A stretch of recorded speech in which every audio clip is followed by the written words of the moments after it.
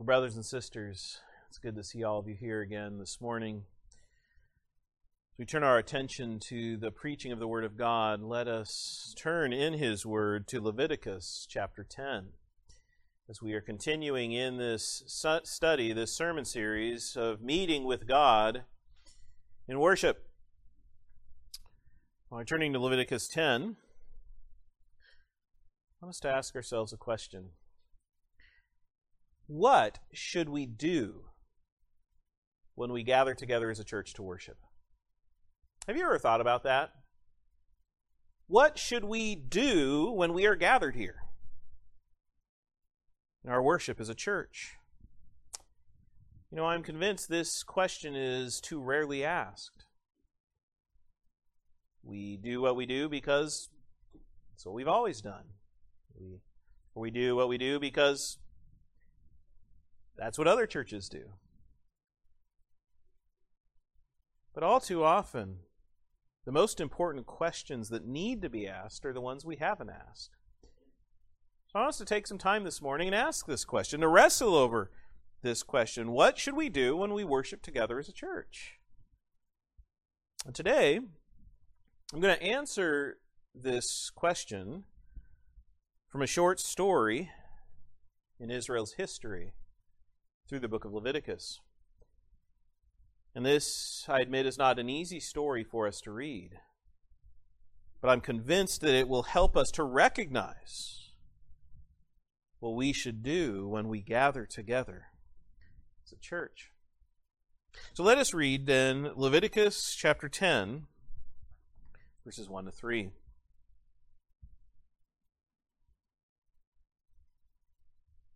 Then Nadab and Abihu, the sons of Aaron, each took his censer and put fire in it, put incense on it, and offered profane fire before the Lord, which he had not commanded them. So fire went out from the Lord and devoured them, and they died before the Lord. And Moses said to Aaron, "This is what the Lord spoke, saying, by those who come near me, I must be regarded as holy. And before all the people, I must be glorified." So Aaron held his peace. Now, before we continue, brothers and sisters, let us once more pray to our great God. Father, what sobering words we have just read. May you then speak to us through them so that we will understand what we should do when we gather together as a church in worship. Father, may this sermon be greatly blessed of you so that we can understand what we are doing when we meet with you in worship. And so that we may indeed come before you as sinners saved by grace through our Lord Jesus Christ with reverence and godly fear. So, Father, we pray you will be with us, that our full attention this morning will be given over to hearing and receiving your word, and that you will so empower the preaching of your word with the Holy Spirit that we will be forever changed as your gospel continues to work down deep in us and we continue to come near to you in worship. Father, we pray then and ask for all these blessings to come upon us in the name of our great God and Savior, Jesus Christ. Amen. Amen. So what should we do when we gather together as a church? Brothers and sisters, these verses remind us that we must worship God through Christ according to His Word. As we come into the very presence of God, He must be worshiped through Christ according to His Word. And we see this through three truths in each verse. First, we read of God's requirement of proper worship in verse 1, followed by God's judgment for profane worship in verse 2, and then finally in verse 3, God's holiness in pure worship. So God's requirement of proper worship, God's judgment for profane worship, and God's holiness in pure worship. And here we are in the book of Leviticus, which can be an intimidating book, right? It describes details of Israel's sacrificial system with different offerings and animal sacrifices, which all seems so foreign to us. After all, our church doesn't do these things. So Leviticus can frankly seem irrelevant to us.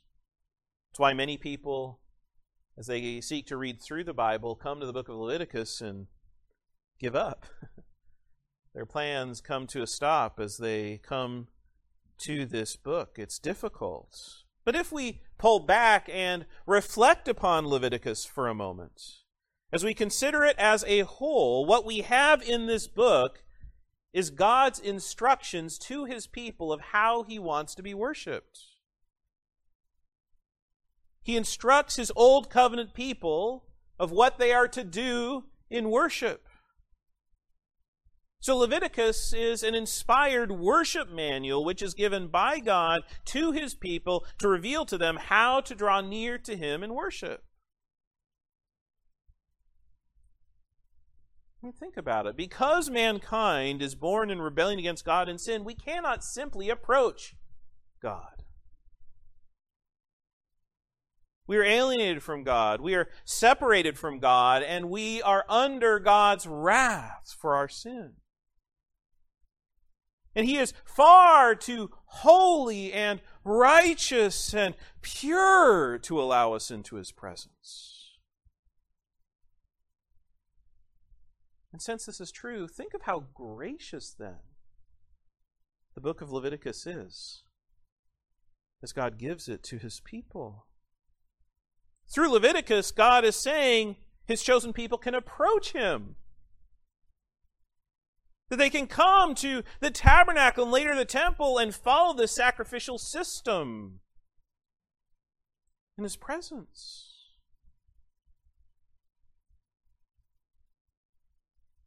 And so we have here these words from God to His people, yet because of the separation between God and mankind, Israel also needs special men to represent them, priests to represent God's people and to offer their sacrifices to God so that they will be forgiven of their sins. Which is why we have chapter after chapter of these offerings and sacrifices. Well, as we look at the history of Israel, we find that the first priests that God calls to serve His people are Aaron and his sons. Now, Aaron, you may remember, was Moses' older brother. And he was a member of the Israelite tribe of Levi, which made him a Levite. Aaron, then, is the first high priest to serve God's people. And so let's turn together to Exodus chapter 28. Exodus 28, because in this chapter, what we have is God setting apart Aaron and his sons to minister to Him as His priests. So, Exodus 28, listen to how this chapter begins, verses 1 to 4. God says to Moses, "Now take Aaron your brother and his sons with him from among the children of Israel, that he may minister to me as priest. Aaron and Aaron's sons, Nadab, Abihu, Eleazar, and Ithamar. And you shall make holy garments for Aaron your brother, for glory and for beauty. So you shall speak to all who are gifted artisans, whom I have filled with the spirit of wisdom, that they may make Aaron's garments to consecrate him, that he may minister to me as priest. And these are the garments which they shall make: a breastplate, an ephod, a robe, a skillfully woven tunic, a turban, and a sash. So they shall make holy garments for Aaron your brother and his sons, that he may minister to me as priest. So here Aaron and his sons are called to serve as priests. They are given these holy garments, and then at the end of the chapter, when they wear these holy garments, what does God say to them? You can go down to verse 43 at the end of the chapter. They shall be on Aaron and on his sons when they come into the tabernacle of meeting, or when they come near the altar to minister in the holy place, that they do not incur iniquity and die. It shall be a statute forever to him and his descendants after him. So they are to wear these garments and serve God in the proper way. But if they do not in their sin, they are warned of death. So in Leviticus then, we find that after the tabernacle is dedicated for Israel to worship God, that Aaron and his sons are formally set apart and consecrated into this priesthood in Leviticus chapter 8. And then in chapter 9, we find their priestly ministry beginning. Israel here draws near and stands before the Lord at the tabernacle of meeting, while Aaron makes atonement for himself and for the people through a sin offering and burnt offering and peace offerings. How then does Leviticus 9 end? Right before we come to our passage this morning, let's read together. Go back to Leviticus chapter 9, and this is what we read in verses 22 through 24. Then Aaron lifted his hand toward the people, blessed them, and came down from offering the sin offering, the burnt offering, and peace offerings. And Moses and Aaron went into the tabernacle of meeting and came out and blessed the people. Then the glory of the Lord appeared to all the people, and fire came out from before the Lord and consumed the burnt offering and the fat on the altar. And when all the people saw it, they shouted and fell on their faces. So the glory of the Lord comes down in fire and consumes these priestly offerings. And how do the people respond? By falling on their faces in reverence and fear. Well, it's with this as a background then we come to Leviticus chapter 10, where we turn from Aaron's priestly ministry to the ministry of his oldest two sons, Nadab and Abihu. And we read of them in the verse, Then Nadab and Abihu, the sons of Aaron, each took his censer and put fire on it, and put incense on it, and offered profane fire before the Lord. Now, Nadab and Abihu were special. They were a special people who had been set apart by God, and they had joined Moses and Aaron together with 70 elders as they came up to the Lord on Mount Sinai, which is why they were highly respected and honored in Israel. So we've seen these are two men who had been selected by God as leaders of his people in their worship of God.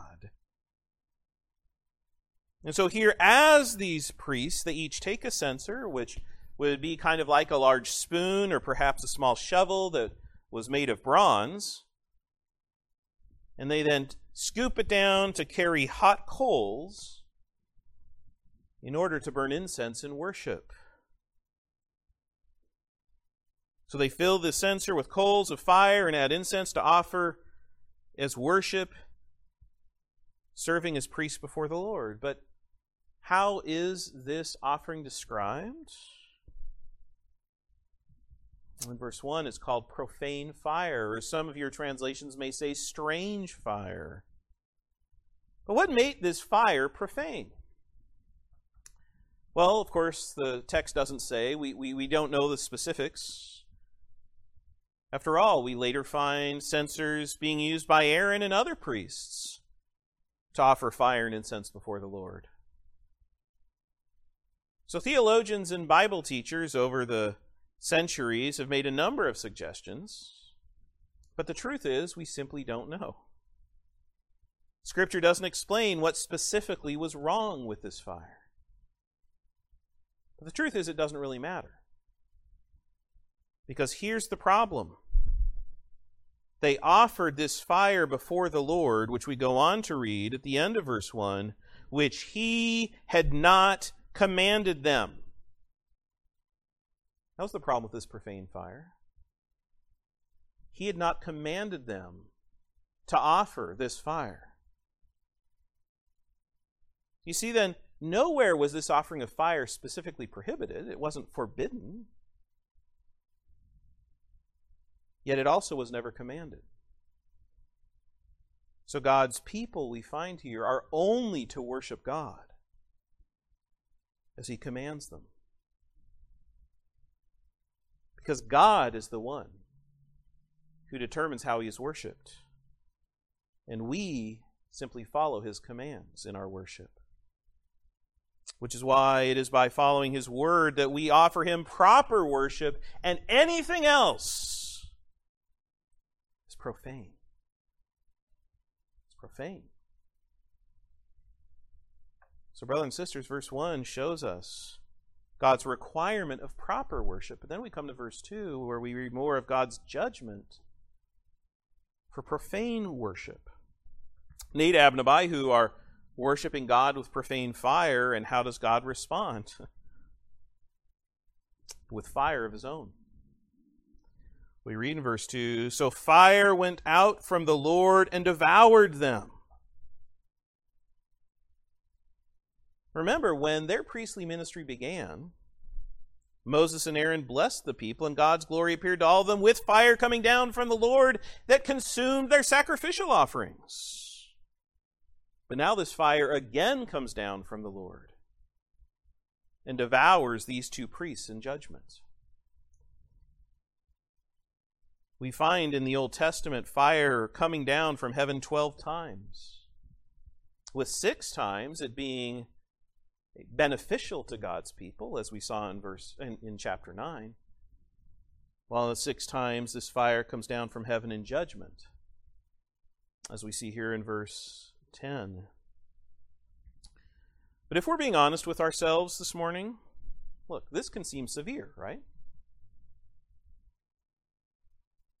They didn't properly worship God with fire and incense, with their fire and incense, and so in anger He devours them with fire from heaven.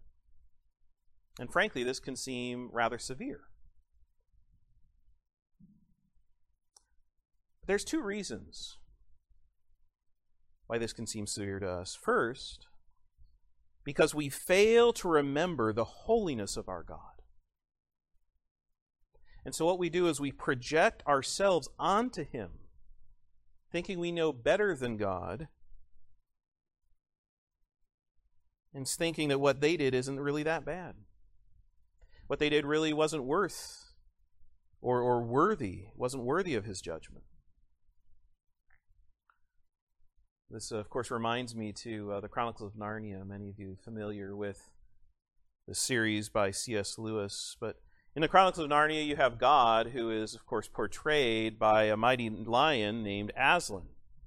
And when the children hear of him as a lion, they ask, "Is he quite safe?"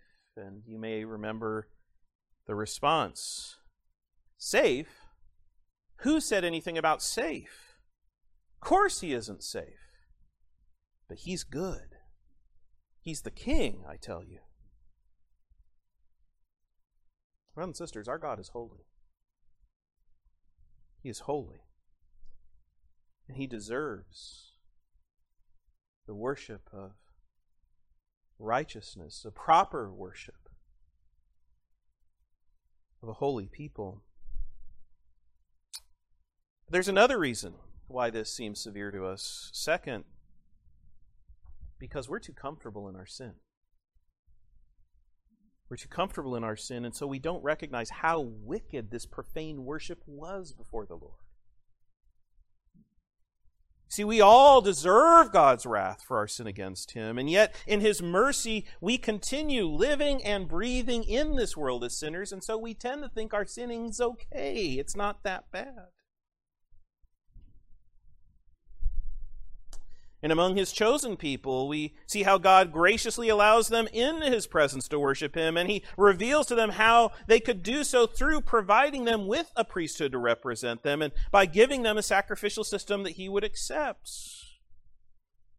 Here's the question: how do these priests carry out their ministry? With thankfulness for the opportunity to draw near to God? Do they have gratitude for the opportunity to make atonement for their sin? They have humility because of their unworthiness. They have hope that their worship is according to His Word, and because it's according to His Word will be accepted? No. But with selfish pride in their hearts, these brothers figured that whatever they did in worship would be good enough for God.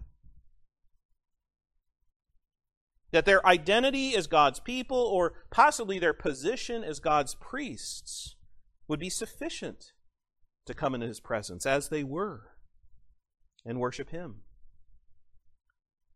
And so John Calvin rightly comments here, if we reflect how holy a thing God's worship is, the enormity of the punishment will by no means offend us. Besides, it was necessary that their religion should be sanctified at its very commencement. For if God had suffered the sons of Aaron to transgress with impunity, they would have afterwards carelessly neglected the whole law.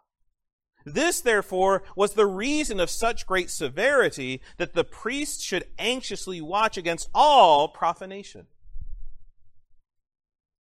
God zealously guards His worship because of His holiness against all profaneness from His people. So what then is the result? But He judges these priests,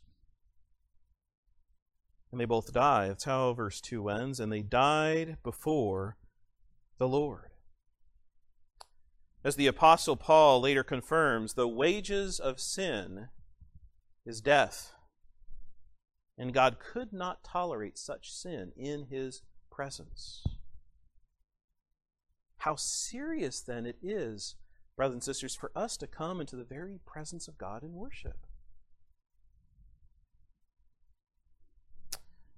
You know, we've seen this kind of struggle earlier through Scripture, right? Back in Genesis chapter 4, we have another two brothers, Cain and Abel. And they sought to worship God through bringing Him offerings. Cain, of course, brought an offering of the fruit of the ground, while Abel brought of the firstborn of his flock and of their fat. What then do we read? Genesis 4, verse 4. And the Lord respected Abel in his offering, but He did not respect Cain in his offering. And Cain was very angry, and his countenance fell. So when you compare these two brothers, you have one's offering of blood that was accepted by God, while you have another brother's offering of fruit that wasn't. You see then, there is acceptable worship of God, and there is unacceptable worship of God. And rather than Cain repenting of his unacceptable offering in worship, he responds with anger and he kills his brother. Oh, how our sin corrupts our heart and soul. Which is why Cain is then cursed by God in judgment. And so to these brothers, Nadab and Abihu, are judged for their unacceptable worship, under the curse of death for their sin in worship. And did you notice that this judgment of death was complete? Listen to the words later spoken of about Nadab and Abihu in Numbers chapter 3, verse 4. Nadab and Abihu had died before the Lord when they offered profane fire before the Lord in the wilderness of Sinai, and they had no children.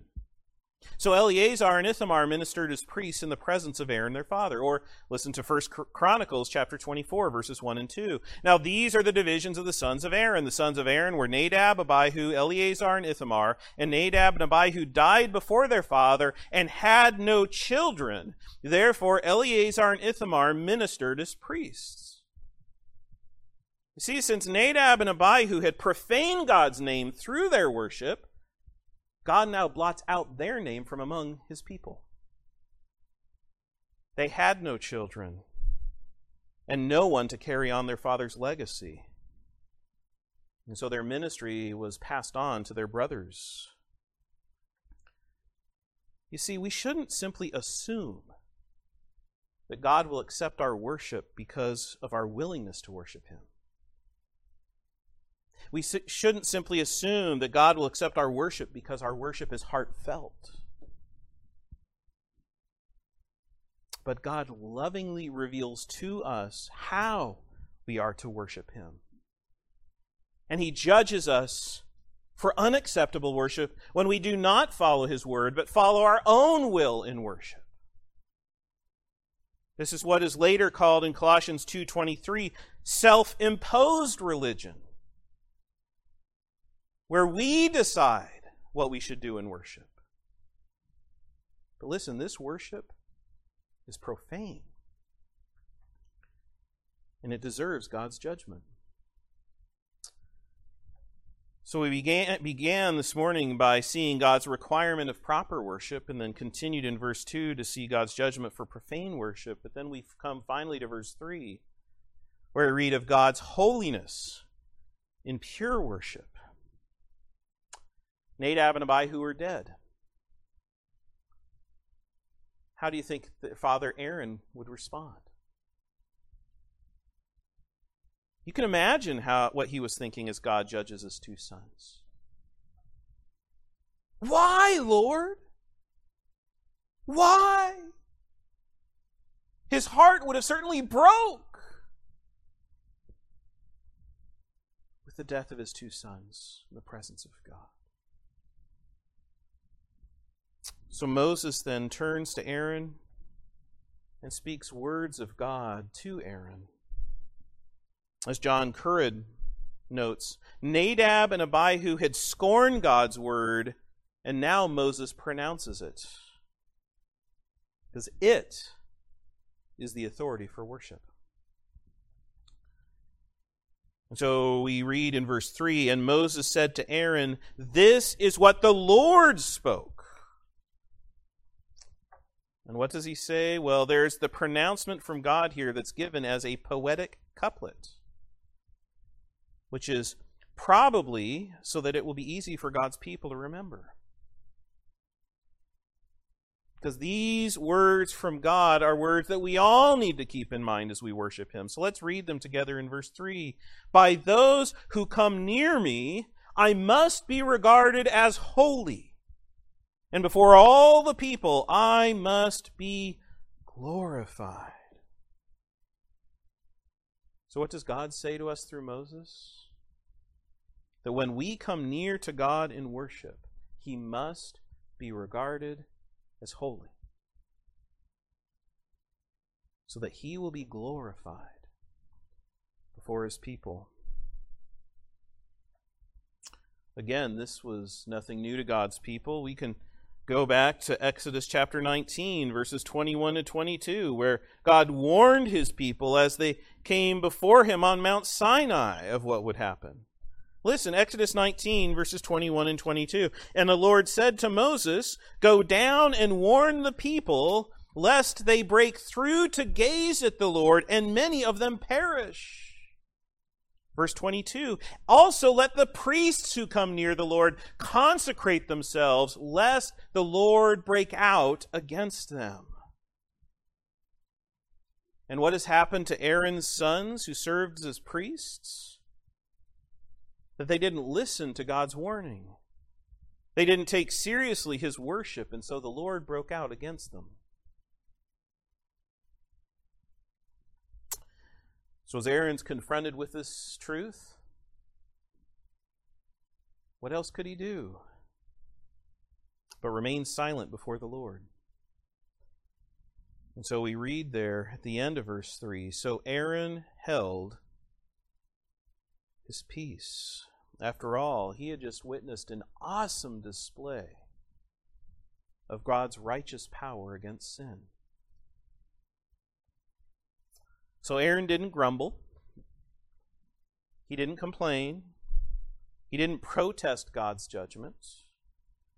God, you are wrong for how you've treated my sons. No. Aaron submitted himself to the word of God and remained silent.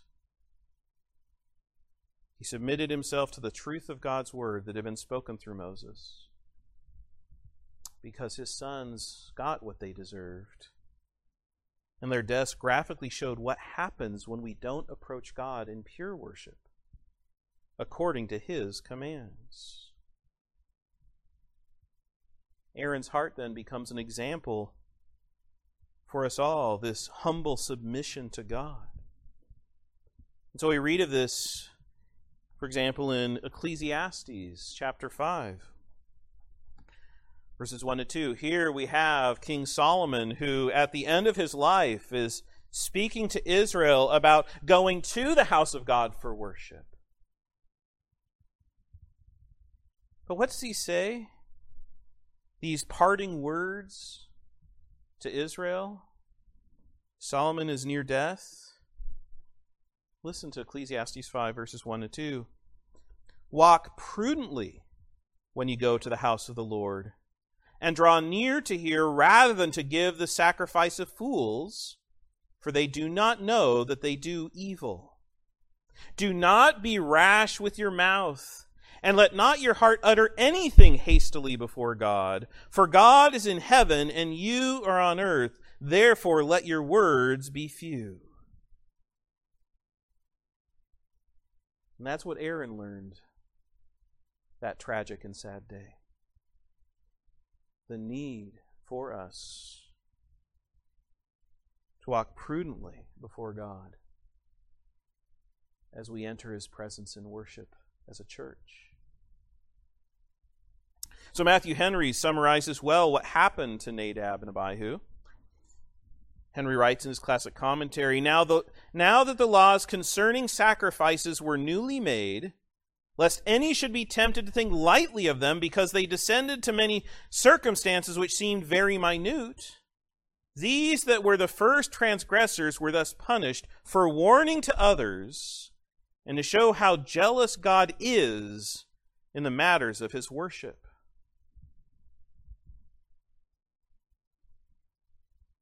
Brothers and sisters, this is the God to whom we draw near in worship when we gather together on his appointed day of worship. And yet how rarely we recognize the one in whom the very presence we enter into.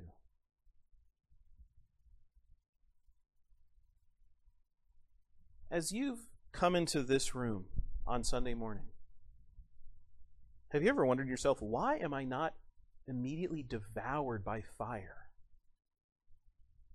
for my sinfulness? You know, the truth is we're not any better than Nadab and Abihu. We're not any better than God's people who had to wait outside of the tabernacle because we too are unworthy of entering God's presence in worship. Which is why we can only meet with our holy God in worship through Christ and through Christ alone.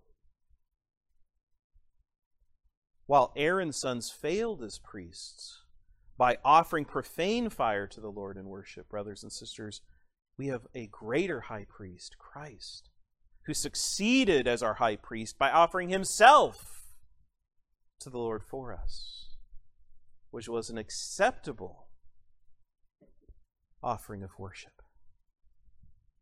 So while they died under the judgment of God for their sins,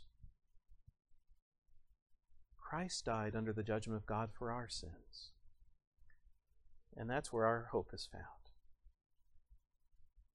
We can come every week into this room and meet with God in worship because Jesus Christ has taken the judgment we deserve upon himself.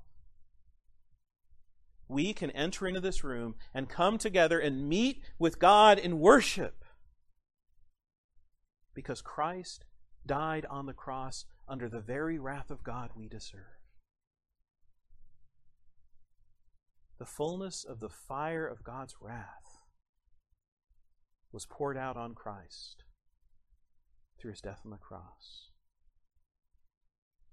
So we, brothers and sisters, will no longer be consumed as Nadab and Abihu were. So it's through our faith in Christ, then, that we no longer need to fear the judgment of God for our sins. We can confidently draw near to him in worship. So believe in Christ. Believe in Christ by turning away from your sins in repentance and by turning to Christ in faith, because apart from Christ, you may not be consumed by fire, because God is gracious and patient with you, but you will ultimately be destroyed by the very wrath of God because of your sin. Believe on the Lord Jesus Christ to be saved. Brothers and sisters, when we are gathered together, this is a time, a holy time. We are present in the very presence of God. We dare not take such a gathering so lightly. And brothers and sisters, there's still a warning here for us too, because our God hasn't changed. So let us turn to the New Testament. Hebrews chapter 12. Hebrews 12, verses 28 to 29. Because in these verses, believers are reminded of how we are to worship God through our faith in Christ.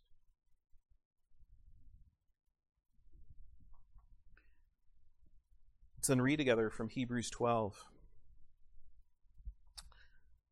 Therefore, since we are receiving a kingdom which cannot be shaken, let us have grace by which we may serve God acceptably with reverence and godly fear. Why? Verse 29. For our God is a consuming fire.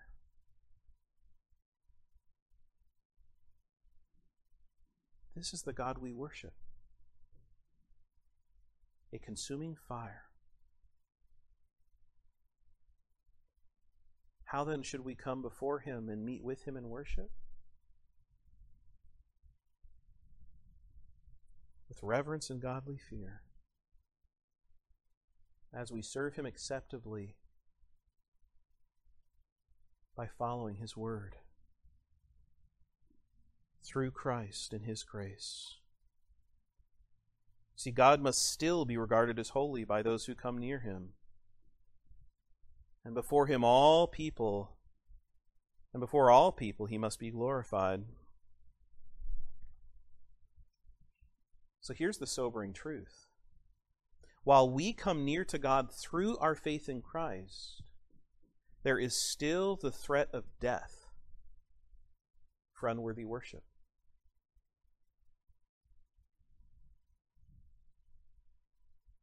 Do you realize that? If we worship God in an unworthy manner as Christians, God can still punish us by death. You can turn with me to 1 Corinthians chapter 11, verses 27 to 32. Now, many of us are familiar with 1 Corinthians 11 because these are the words that are often repeated as we're about to take the Lord's Supper. But again, they can become so common to us that we miss the gravity and the soberness of the words. So what does the Apostle Paul say when we gather in worship to observe the Lord's Supper? Again, let's read verses 27 to 32. Therefore, whoever eats this bread or drinks this cup of the Lord in an unworthy manner will be guilty of the body and blood of the Lord.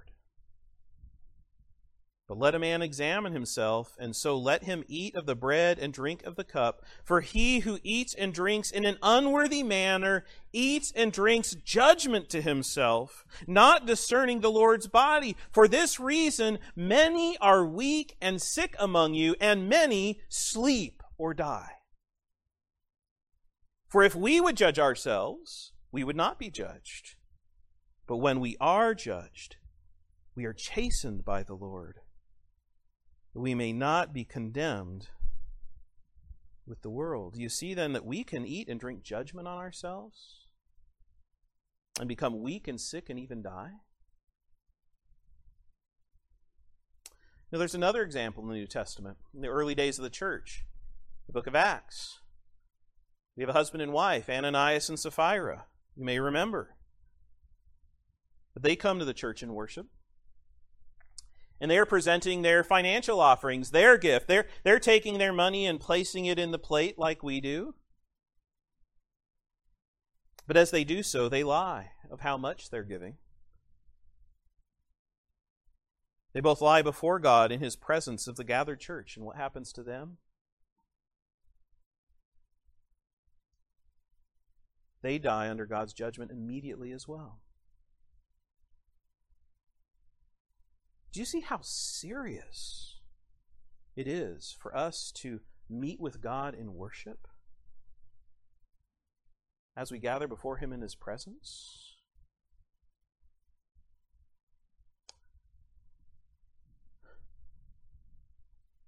And yet how little we think of this. How frequently today churches simply carry out worship in whatever way they want, by doing whatever they think is best.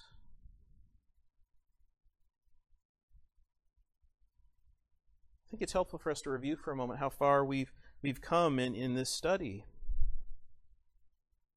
What we've learned so far when we meet with God in worship as a church is, first, that God calls our meeting. Second, God schedules our meeting. What we see here is that God also runs our meeting. And so Christ opens the entrance into God's presence for us to worship Him. And God gives us a Sabbath day of rest in Christ to worship Him. Then we also see that we must worship God through Christ according to His Word. But like Nadab and Abihu, I am afraid that we have lost sight of the holiness of our God and what it means to come near to Him in worship. So rather than trusting in God's promise of meeting with us to rejoice in His glory and to receive His grace,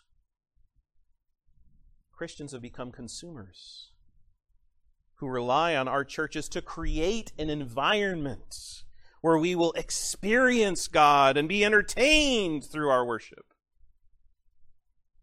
Which is why many churches today are more than willing to cater to your felt needs. But what we actually need is pure worship before our God, since He meets with us through the gospel of Christ to give us grace, and where we then express our gratitude to Him with our praise. See, there's essentially two different ways that we can approach God in worship. They're called the normative principle and the regulative principle. But we can approach God through the normative principle of worship, where we worship God according to our preferences, as long as God hasn't forbidden it. But I think it's become clear enough in Scripture what that kind of worship leads to. Profane fire, profane worship, and the judgment of God. Or there's the regulative principle of worship, where we worship God according to His Word. by only doing what God has commanded. And it's this kind of worship that is the pure worship of God and that pleases our God. May we then be a people who meet with God through our faith in Christ with reverence and godly fear. And let Scripture regulate every element of our worship so that we may serve God acceptably in His presence.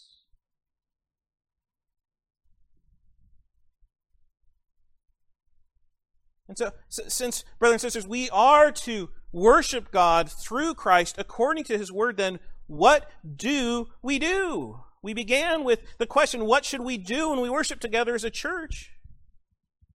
Well, we look to the Word of God. What does the Word of God say we should do as we meet with God in worship? Well, these biblical elements of worship, I think, are summarized well through our own church's confession of faith, the 689 Second London Confession of Faith. Listen to what we read in chapter 22, paragraph 5 of these elements of our worship.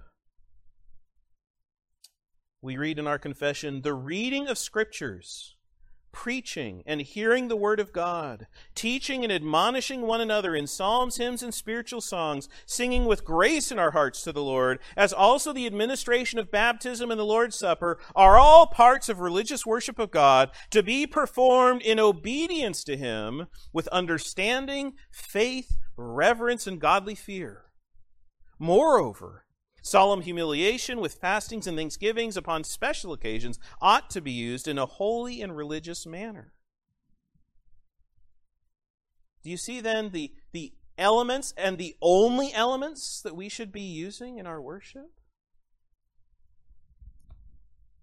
I like how Ligon Duncan has famously summarized these truths by saying that when churches gather, we should read the Bible, preach the Bible, pray the Bible, sing the Bible, and see the Bible. Say that again. We should read the Bible, preach the Bible, pray the Bible, sing the Bible, and see the Bible through the sacraments of baptism and the Lord's Supper. This is worshiping God according to His Word. You know, this may not win us any awards. We may not win any popularity contests. But our goal is not to be flashy, but faithful.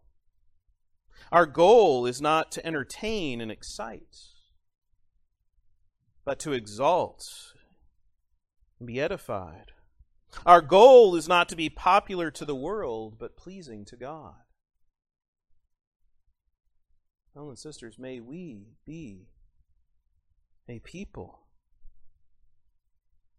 who worship God through Christ according to His Word, and only according to His Word. Because our God is holy and deserves to be glorified through the very elements He has called us to use in worshiping Him. May we then be a people committed to this kind of pure worship in God's presence. So let us pray.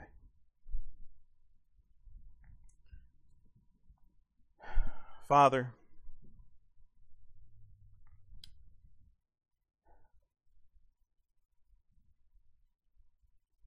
we thank You for Your Word,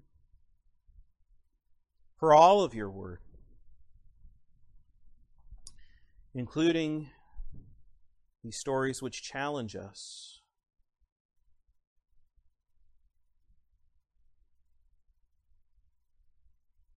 Father, as far as we may have failed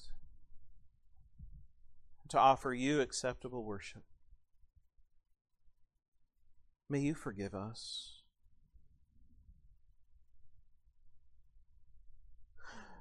We are grateful, Lord,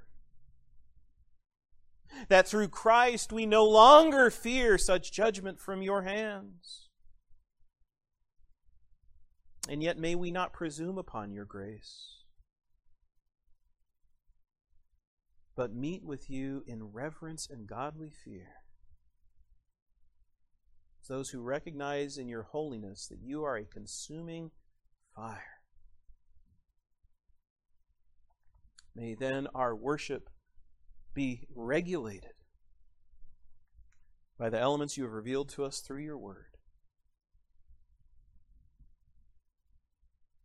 So, Father, we will read the Bible, we will pray the Bible, we will preach the Bible, we'll sing the Bible, and we'll see the Bible, because it's through the Bible that you are glorified. Because it's through the Bible that Christ and His gospel is proclaimed. May we then live each and every day by the gospel and come before you in a holy reverence and godly fear. We pray for these things then in Jesus' precious name. Amen.